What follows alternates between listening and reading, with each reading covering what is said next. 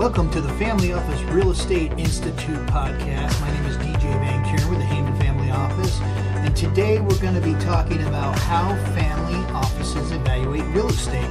This was done in a recent podcast that I participated in with Real Crowd, and so I want to thank the guys over at Real Crowd for their hospitality and doing a great job on this interview. So without further ado, I'm going to pass it over to these guys, and you're definitely going to want to listen in because it's a great episode.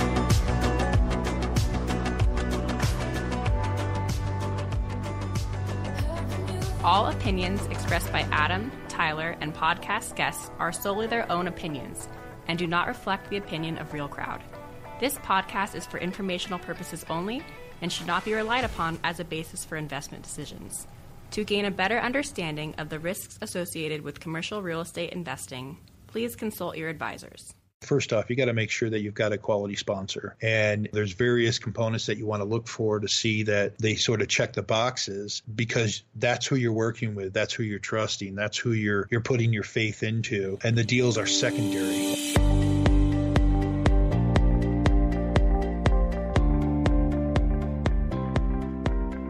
Hey, Tyler. Hey, Adam. How are you today? I'm fantastic. Yeah, doing well. Yeah, doing really good. Nice sunny day outside. Adam, who do we have on today? We switched it up there. I get to intro. Today we've got DJ Van Kuren. Mm-hmm. He's currently works for a large family office down in Southern California. Been in the real estate space for, 30 years, and is also the founder of the U.S. Family Office Real Estate, which is a educational base where family offices that are interested in real estate can come learn and network and just figure out what's going on in the space. Yeah, he's a thought leader in the space. If you go to any conferences that have family offices, odds are you'll see DJ there trying to help educate family offices on what to look for across the industry. Yeah, and so he did a survey across a bunch of family offices in his network.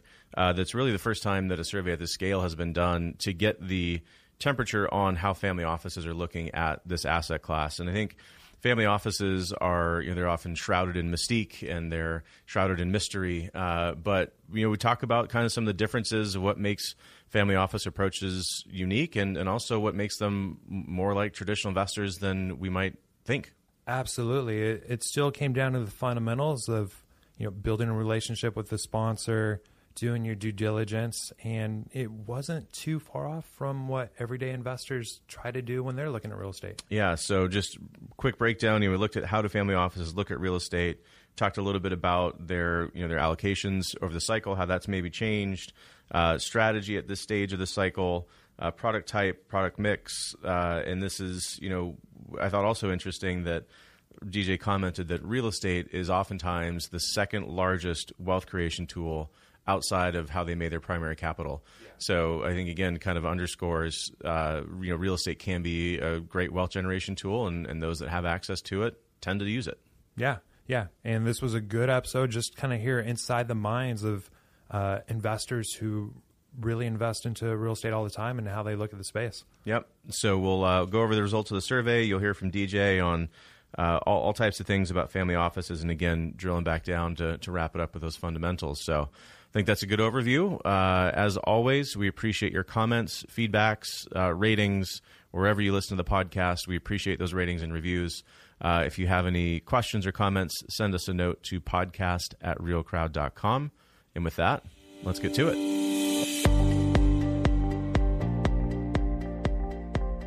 All right, DJ, thanks for coming on the show today, joining us from the beautiful state of Colorado. We appreciate you coming on. Well, thanks for having me, guys. Well, why don't you tell us a little bit about your journey in the real estate space and how you got specifically into the family office business. Tell us a little bit about that world.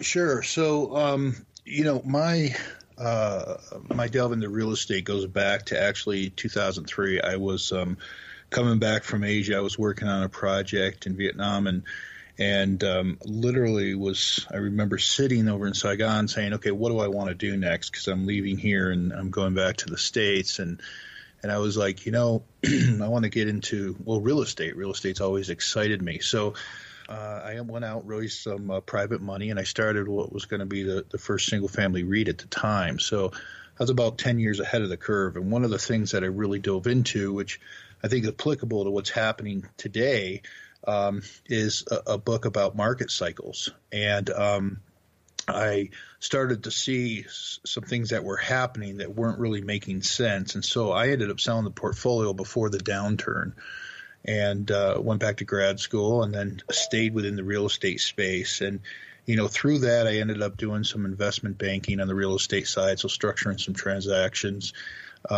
with, the equity and debt and whatnot. And what's interesting with my background is in the 90s, I was an advisor. So I totally get that retail side.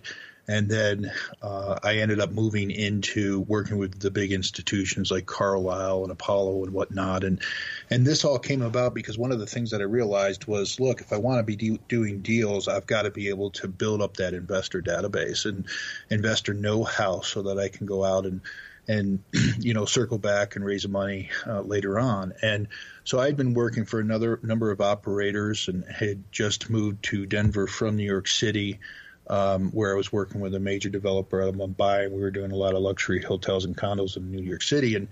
And believe it or not, I was a year and a half into Denver, and I was like, I haven't met anybody here. So I just started sending out some emails and meeting with people. And I ran across a very wealthy gentleman out of Boulder, Colorado, and he was a family office. And when he died, all his assets was going to his foundation because he didn't have, really he had one kid he was going to leave some money to, but the amount of wealth that he had to figure out a way to, keep the business going and manage those assets and allow those people that helped him build his wealth stay employed. So they asked me, DJ, we're going to raise a fund. What do you think we should do? And I said, well, we could go the institutional route where all my relationships were family offices. And at the time, I only knew 2 families. About a year later, I knew about 200 families. And so that's where I came into the family office space. And believe it or not, 95% of the people that end up working for a family, they just fall into it. And the majority of time is because somebody has a big exit from the sale of their business. They're now sitting on a couple $100 million. And they're like, okay, now what do I do? And, well, I trust my accountant. I trust my banker. I trust my advisor. And, can you help me with this money? And so that's, sort of the same way that I came into it. I just fell into it. Now I'm working with my second family for about 2 years now. So I've been in a total of about 5 years. And, my passion has been real estate. And so that's really been where I've focused on is real estate in the family office space. And now let's maybe take a step backwards and define what is a family office, right? And at what point do you go from being a high net worth, ultra high net worth to a quote unquote family office? Is it a structure thing? Is it a net worth thing? Take us a little bit through that. Yeah, that's a good question because a lot of over the years that name has been thrown around more and more, that you're a family office. The real number that ultimately comes out is that you have a net worth of 250 million or more. And along with that, not only do you have issues that you're dealing with on the finance side, so you're how do we allocate this money? How do we plan for future generations, but you're also dealing with a lot of family issues. So that could be nuances between the family because now there's all this wealth and you get some, inner fighting or sometimes or just some inner issues that you're dealing with. It's also planning for future generations. It's also making sure that you've got the best tax strategies that are possible, et cetera. So it's just more complex. There are people that, might be worth $100 million that has a family office, but if you hire somebody internally, you really need to have those, hundreds of millions of dollars in order to justify the cost to have somebody internally helping with that. And so, it's more of a holistic approach that's being taken to with the wealth and the family and the future generations. And that's where, they'll have family meetings, they'll have family retreats, the whole deal. So It's just taking that next step. A lot of times people will say, well, they're a family office, but they're just managing the asset component, which is an important component. I call those the hard components, and then you have the soft components, which are dealing with the family relationships and whatnot. So that's really what the major definition of a family office would be, is that holistic approach to the family and everything associated with it. Perfect. And then how about a single family office versus multifamily? Sure. The biggest difference is that a single family office is just that. It's one family.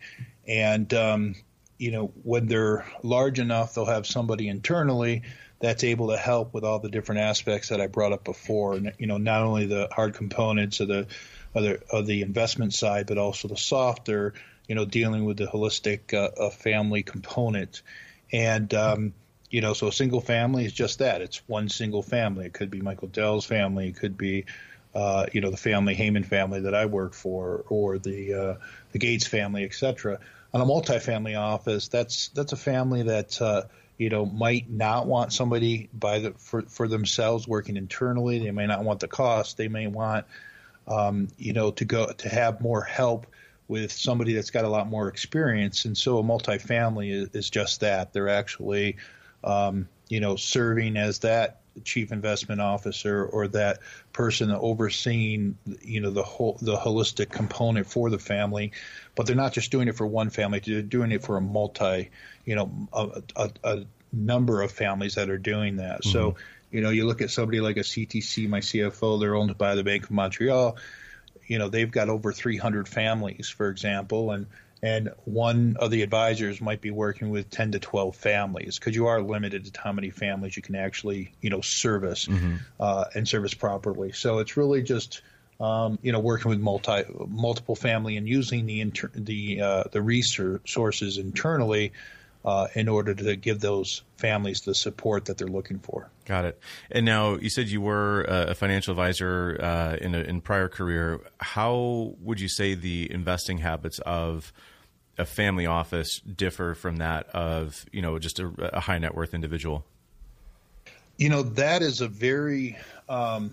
that's a great question. And I'm also going to answer a little bit more to that too, because a lot of times people think of family offices as a institutional investor, right? And you hear that name a lot. The reality is that they're much closer to the retail investor than they are on the institutional side. Now, institutional side, they've got their boxes, right? And they're typically investing other people's monies. And a lot of them are compensated for getting money out the door, to be honest with you. And so they're looking at their box to invest into in their specific area. Usually they've got to write a lot bigger checks, starting at $20 million, let's say, on the equity side. So now you're looking at real estate that's, $75 million plus. And they've got their box of what they're looking for, and they've got to get it out in the marketplace. On the retail side, high net worth side, and the family office side, this is personal money. You have emotions. That's a part of it. And what's great is that, family offices, they don't have to invest, they can wait, and they can be particular on what they want to allocate to or what they want to invest into. So, I think that the bigger difference the biggest difference between what you're saying between the high net worth and the family office is that, they're usually taking into consideration, it could be multiple generations. My friend of mine is dealing with, his family office is 800 family members. Wow. That's how far down it goes. I was talking to a friend of mine that runs the family office for the Rockefellers, and there's 300, and they're on their fourth generation, and the first three have passed and they're deceased, and now they're trying to make sure that money's there they've got a lot of mouths to feed, basically, right? With that high net worth, they're trying to create their wealth primarily for their family, and so they don't necessarily have to think about how that's going to affect, hundreds of people or tens of people. So I think that it's you're not having to worry about as much necessarily. Obviously, you want to make sure that you're getting the best returns possible and that you're allocating, et cetera. But you don't have a lot of that other issues that comes with having a lot more mouths to feed. Mm-hmm. Perfect. Well, that's, I think, a really good overview to kind of frame the work that you've done recently with the survey that you did to kind of get the temperature of how family offices are viewing real estate right now. So why don't you tell us a little bit about what that survey was, some of the things that you were trying to look for, and then we'll dig into a few of the kind of key takeaways from there. Sure. So as I mentioned, I work for one single family, the Heyman family, and they're based out of it's a Beverly Hills family. And about a year and a half into working for the prior family, I'll never forget, because one of the first people who happens to be well known in the industry, family office industry, when I was trying to understand it, I said, she said, hey, we had a conference, we had 60 families in Israel, and I said, well, what did you guys talk about? And she goes, hedge funds 101. And I'm thinking to myself, hedge funds 101, these are very intelligent, smart people, successful people, have a lot of money. I can't believe that. But the reality is that, families, if they created their money in chemicals or rubber tires or, whatever the case is, they're an expert in that field, but they don't necessarily really understand, hedge funds or real estate or private equity, stock bonds to that extent. And so there is an education factor there. So I had started back about 4 years ago, just starting to provide that, whether it was through a book or occasional podcasts or just materials to share. And so one of the things that I did about 3 months ago through the Family Office Real Estate magazine is I put together a study, which is the largest most comprehensive study of family offices and the real estate holdings that's been put out there. So we had over 100 families. We had a good data set. We did about 60 questions in there. And, it was really to try to get an idea so that other families could know, hey, what are others doing? They have this in the insurance industry with the insurance investors and stuff, and so that there can be an understanding of what the peers are doing. And there's definitely some reports that have been put out for high net worth, that gives some information and background about what their habits are. And eventually I think we'll try to combine that to really compare what high net worth is doing compared to family offices, because I think that'll be interesting too, to see where are the real differences there. And so that's what we just finished up. And, that's so we've got some intel into some information that, nobody's really been able to have access to. Perfect. So what was the most surprising thing that you found when looking over the results of that survey? There's a couple things that was really interesting. One has to do with the big talking point, which has been at least for 6 to 9 months, and I'm sure you guys have talked about opportunity zones, right? And there was always talk that, well, family offices are going to be the ones that are really funding this, and from the surveys, only 24% of the families said that they were going to invest in an opportunity zone, and the remaining was either maybe or no. And so it's, and a lot of it has to do with that wait and see mode, because we're still waiting for the regulations to come out. And where I really think that where the monies are coming from outside of the large institutions like an insurance company or a bank or whatnot, but the individual check writers are coming more from the high net worth than it is coming from the family offices. So, that was quite interesting to me. Another thing too is that one of the areas of allocations, there's a huge and has been a huge push for doing direct deals from family offices over the last couple years. But there was also, a significant amount of families that were looking to, invest into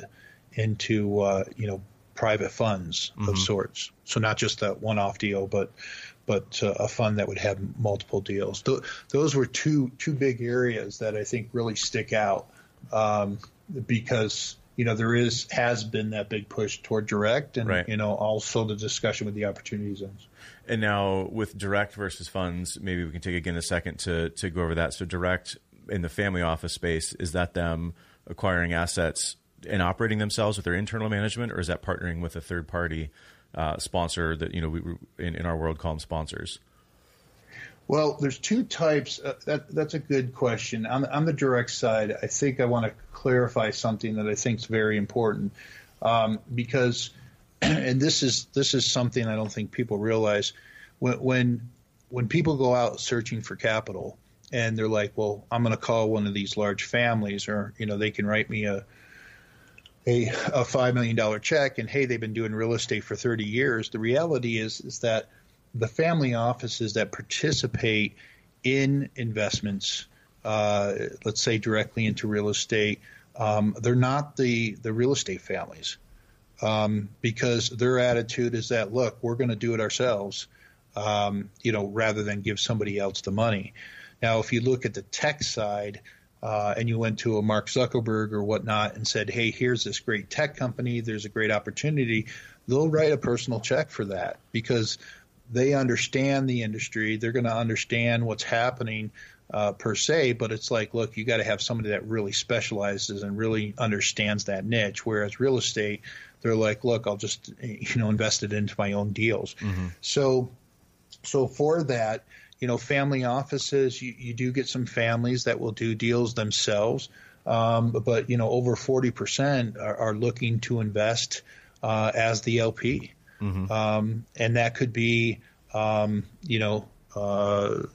obviously working with others, and so one of the biggest things to do, because they don't have that expertise, is they do like to look for local operators that they feel good about working with, because they only want to find 3 or 4 different operators to really work with, mm-hmm. So that they don't have to continue to go over and over and over again. It's all about trust. It's all about relationships. So once there's that trust there, then they can they'll continue to support that operator into multiple deals, which is what operators want, right? They want to be able to have one source and or the ability to raise money, which is great with what you guys do, because it gives them, one point of access for capital, mm-hmm. right? So that they don't have to necessarily go out and find those X number of investors in order to work on a project. Perfect. And then how about just overall allocation to the asset class? Were you able to uncover anything in terms of kind of look going forward, or are they bullish on the real estate as an asset class? Are they pulling back at this stage of the cycle? Anything you learned there? Yeah. So families are they know that we're about to go into some sort of a downturn of some sorts. Okay, and so they're very cautious for that, and the majority of the families feel that there is going to be somewhat of a downturn within the next 12 to 18 months. Some of them feel it's a little sooner. Some of it feels a little bit later. But as a whole, everybody is like, okay, something's going to be happening. And I have my philosophy on that, on the whole cycle thing. I know you did a fantastic podcast with Glenn Mueller, who I have the biggest respect for, and mm-hmm. I consider him the godfather of market cycles, to be honest with you. And so, but they do run in certain spurts. So, what's a lot of them, the majority are holding tight. So you've got, let's say 50% that are saying we're just going to stay where we're at. And then the other 25 and 25 to equal that 100 is either they're increasing a little bit or they're cutting back. So for the more majority of them are staying, where they're at. And, the biggest area of interest for families, which is an alarming, 77% of the respondents are in that multifamily sector. Mm-hmm. And that is the biggest, area of interest. And then it's followed by, office, retail, and hotels.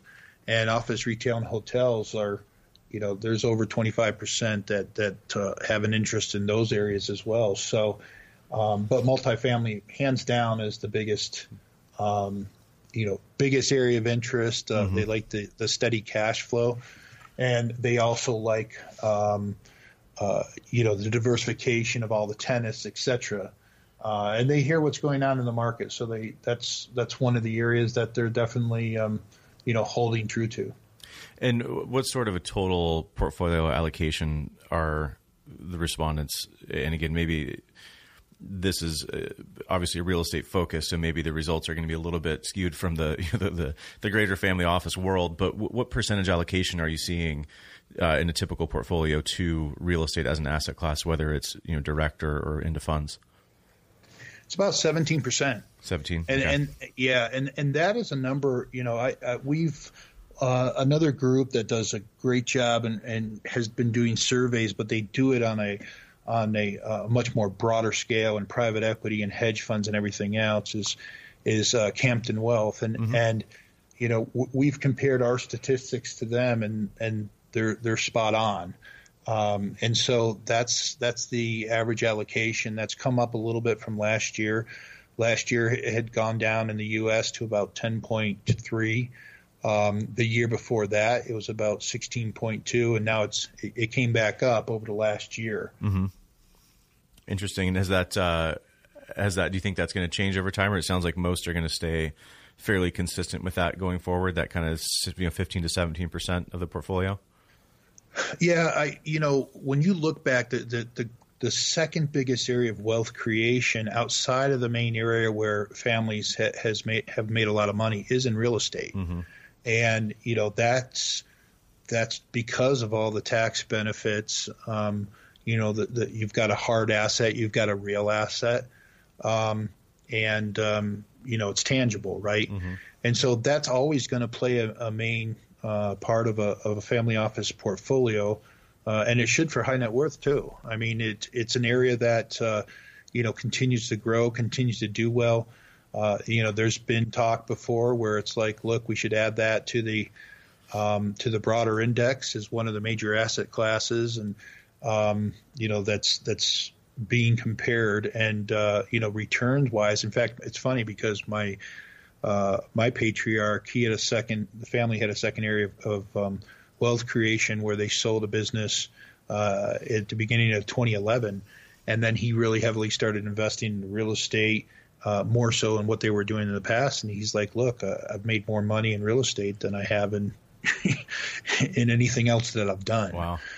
And that's really, what has crossed the board. But something that I think is very interesting too, that I do want to make a point, is that, over 30% of the respondents, their hold time is 15 plus years. And so they look for long-term holds. You had about the same amount within, 5 to 7 was about 18%. Same thing in 7 to 10, and just a tad bit less from 10 to 15. So, there's two areas here where if there's the ability to kick off that income stream and help for future generations, they're all for it. How are you seeing family offices use real estate? So you said there's a view that in the next 12 to 18 months, there's going to be a downturn. Yet we saw family offices increase their holdings in real estate. So how do they view real estate in terms of comparing it with the market cycle where we are? How do they use that as a strategy? That's a good question. So last year, like I said, I mean, there was people were holding true. It goes back to if you've got if you're looking for the long term, and this is just from a fundamental of real estate, right? That if you're able to absorb a downturn, but you're able to still have positive cash flow, it really doesn't matter if your asset's worth zero, because if you've got that cash flow that's able to pay for the debt, and like I said, it's positive, then you can outlive a cycle, mm-hmm. and you can get through that cycle. So they don't feel that there's necessarily a recession coming, but they know that there's going to be some changes that are happening, which is just part of the economic cycle. And they're not necessarily sophisticated on where we are or what that's going to look like, But the number one thing, and I did a survey about 4 years ago as well with a different sample size, and it's the exact same result, which is the number one thing that families, want to know is where are we in the real estate cycle? So, they do feel that something's coming around the corner, but, a good deal is still a good deal, regardless. I mean, you guys know this. You can make money in down markets, and whether that's stocks or real estate, it just depends on what that property type is and where it's located, and what are the the financials look like for that opportunity. Yeah. And now you mentioned a little bit on the product type, multifamily obviously being the most sought after, I guess.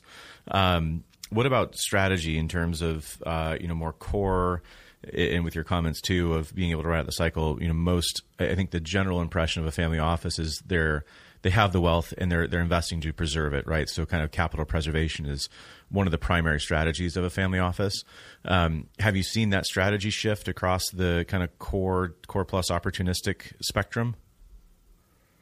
So that is very, very interesting. And this is where, in some ways, you have a contradiction, right? Because the 72% of the respondents look for opportunistic opportunities. Interesting. And then second, which is over 65, is value add, and then you've got development, which is half of them want development, and then 44 is at distressed, and so you get down to the core plus, and that's in the 25% range, and so right, it sort of contradicts the two areas where.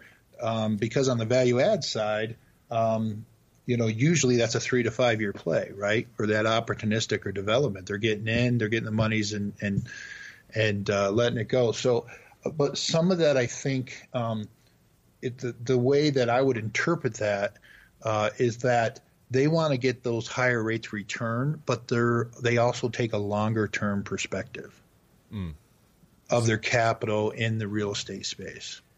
So taking on riskier projects at the outset, but with a longer term intent. So kind of stabilize to hold. Stabilize to hold would definitely be one. Yes, that would definitely be one of those areas for sure. Yeah. And obviously they want to be tax efficient. So, if that's where you start getting into the 1031s, but when you look at some of the statistics that we've got on the 1031 side, not as many people are doing 1031s as you'd think they're doing 1031s. Yeah. So it's like, okay, like I said, like you were saying, let's get it stabilized, and but we still want that opportunity for a higher rate of return. I mean, if you do a deal properly, you're going to end up, whether you refinance it after a value add or you do a development deal and you're able to return the principal, now you're playing with the house's money. Mm-hmm. Obviously, that's sort of the best of both worlds, right? You're getting your money back, but you're also able to click coupons on a go-forward basis. Yeah.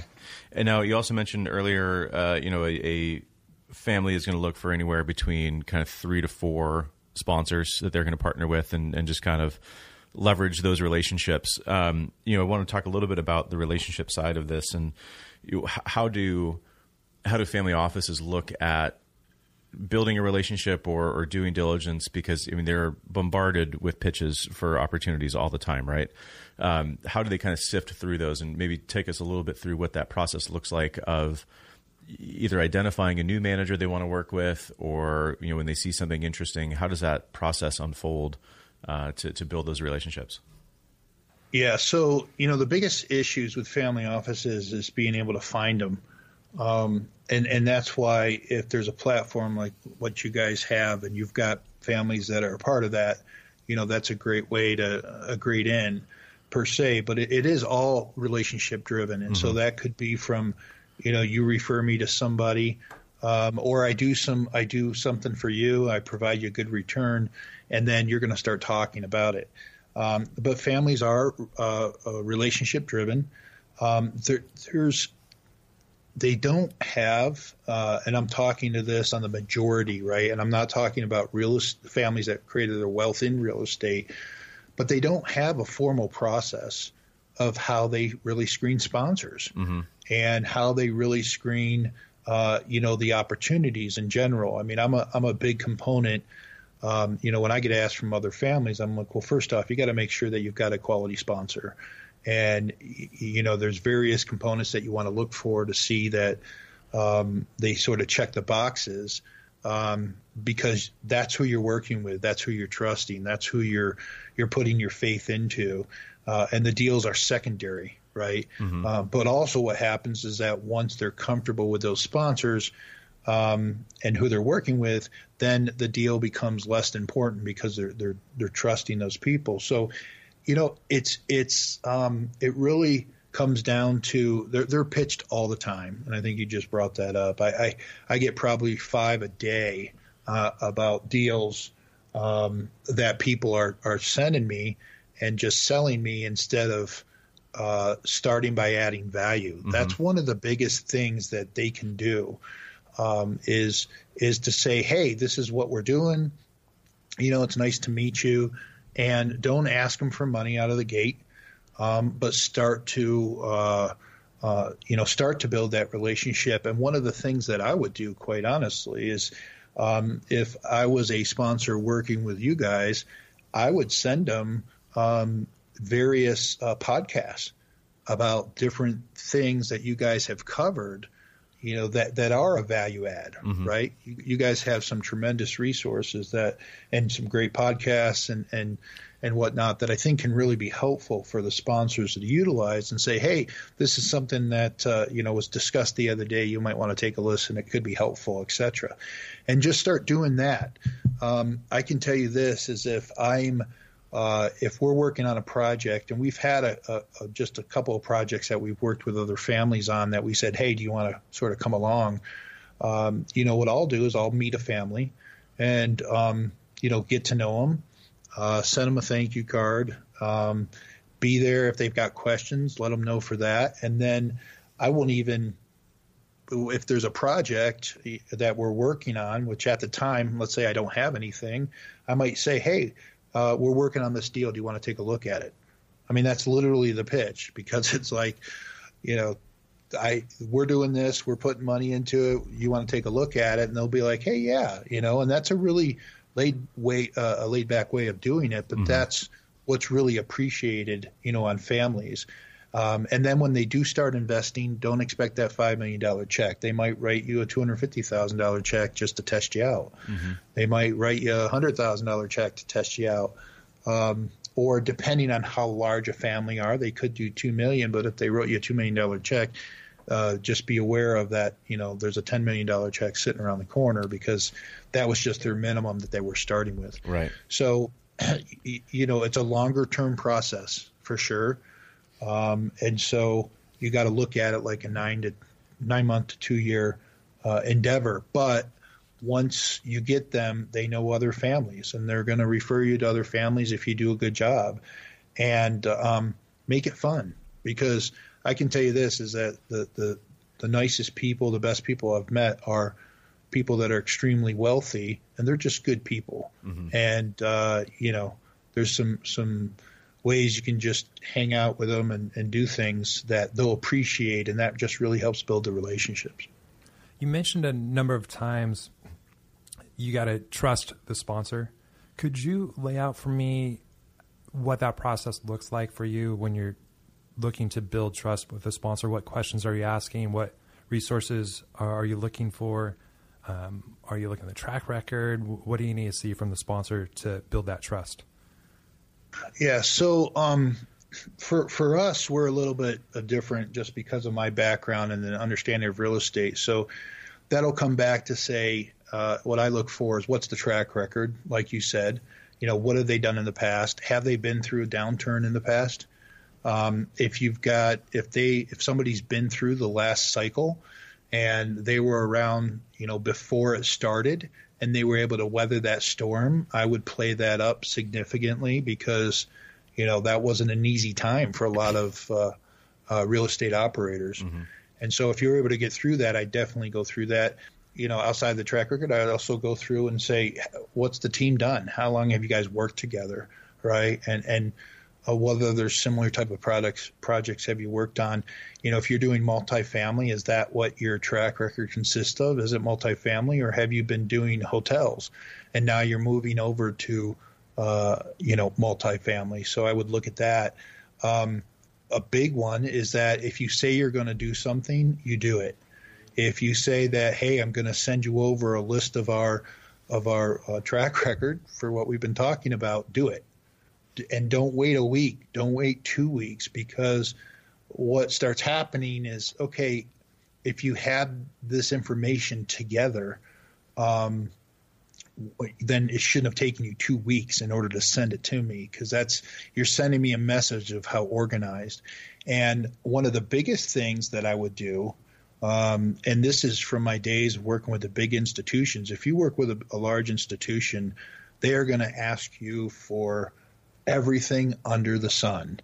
And they're going to want to know all the details just across the board. So what I would do is I'd actually create a war room as such, whether it's in Dropbox or some type of a program. I think if you guys have that, then you definitely want to upload as much as you can. You want to put it out there, put together the bios of everybody, put together the track record, put together the if you've got financials, put together financials. Just put all that data information that you can that's going to be asked about, which I'm sure you guys have a checklist. Put it all together, and I'd even put it into a hard copy, and I would send it to them, because if that binder is an inch or two thick, I'll tell you exactly what's going to happen is that they might flip through just a few pages, but you're sending a message that says, we've got our act together. We know what we're doing. This is not the first time. We've done this before, right? And I think that right there is going to get you 90% of the way to the finish line, because they haven't had to ask. They're like, here you go. and it starts drawing that, like I said, I mean, even if they only look it through a couple pages, you're sending them a message, which is extremely positive. So when you're building the trust with the sponsor, how much time are you actually spending on the deal, or is it all sponsor first? Yeah, I think, like I said, I mean, if you take the approach to get to know them, keep them in touch, if you're working on a project, you can even send emails that say, hey, we just closed on this project. Just want to give you a little FYI. If you've had another milestone, just send you can send an email and just say, hey, I just want to let you know of a milestone that we just hit. If you had a sale with a return, return, even better, because you can say, hey, we just exited. Here was our return. And it might have been a deal that you started 3 years ago or 4 years ago.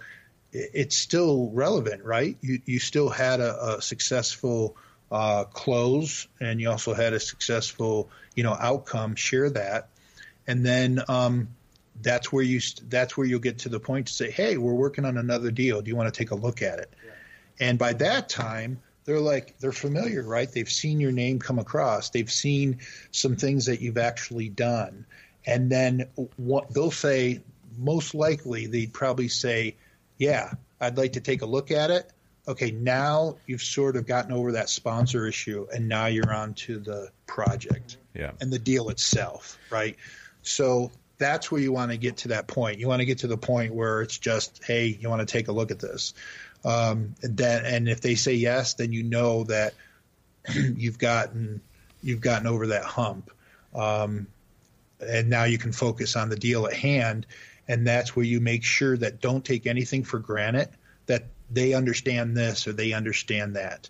So you want to make any presentation as simple as possible on the key points. And what do they want to know? They really, anybody wants to know, what are you investing into? How long is it going to take? How do I know that, you're going to probably be successful? Well, that comes from what you've done in the past. Am I going to get my money back? Right. Yeah. And do you have a vested interest in this? And then what supporting information do you have that it is a good deal that you're taking on? so you feel you can be successful. No, you just said there that does the manager have a vested interest? I think that's something that we see in our industry, and I'm curious how that plays out in the family office world. Is I think people are inherently skeptical of any time that someone brings them an opportunity that they're going to be taken advantage of, or they're on opposing teams, and I feel that that's not necessarily the case, right? when you're investing with a manager who's making decisions on your behalf and is out there to try to maximize profit for all, you're really on the same team, right? So I think I'd be curious how the family offices view this partnership or this relationship as do they view it as opposing parties? Are the family office interests not necessarily aligned with that of the sponsor, or do they see it as more of the same team kind of approach? I guess the question is that, are you indicating that the sponsor has a financial, that they've invested money into the deal and a substantial amount according to them? Or are you saying a sponsor that doesn't put any money in? Well, ideally, the sponsor is going to have money in the deal, right? I mean, I think that's pretty much a given for most. Again, most good managers are going to have their own capital invested in the deal as well. Yeah, I mean, if once again, I mean, one, that helps, right? Because they know that that they're not going to want to just bow out because they've got something to lose, and that can vary, right? Because to somebody, $200,000 could mean everything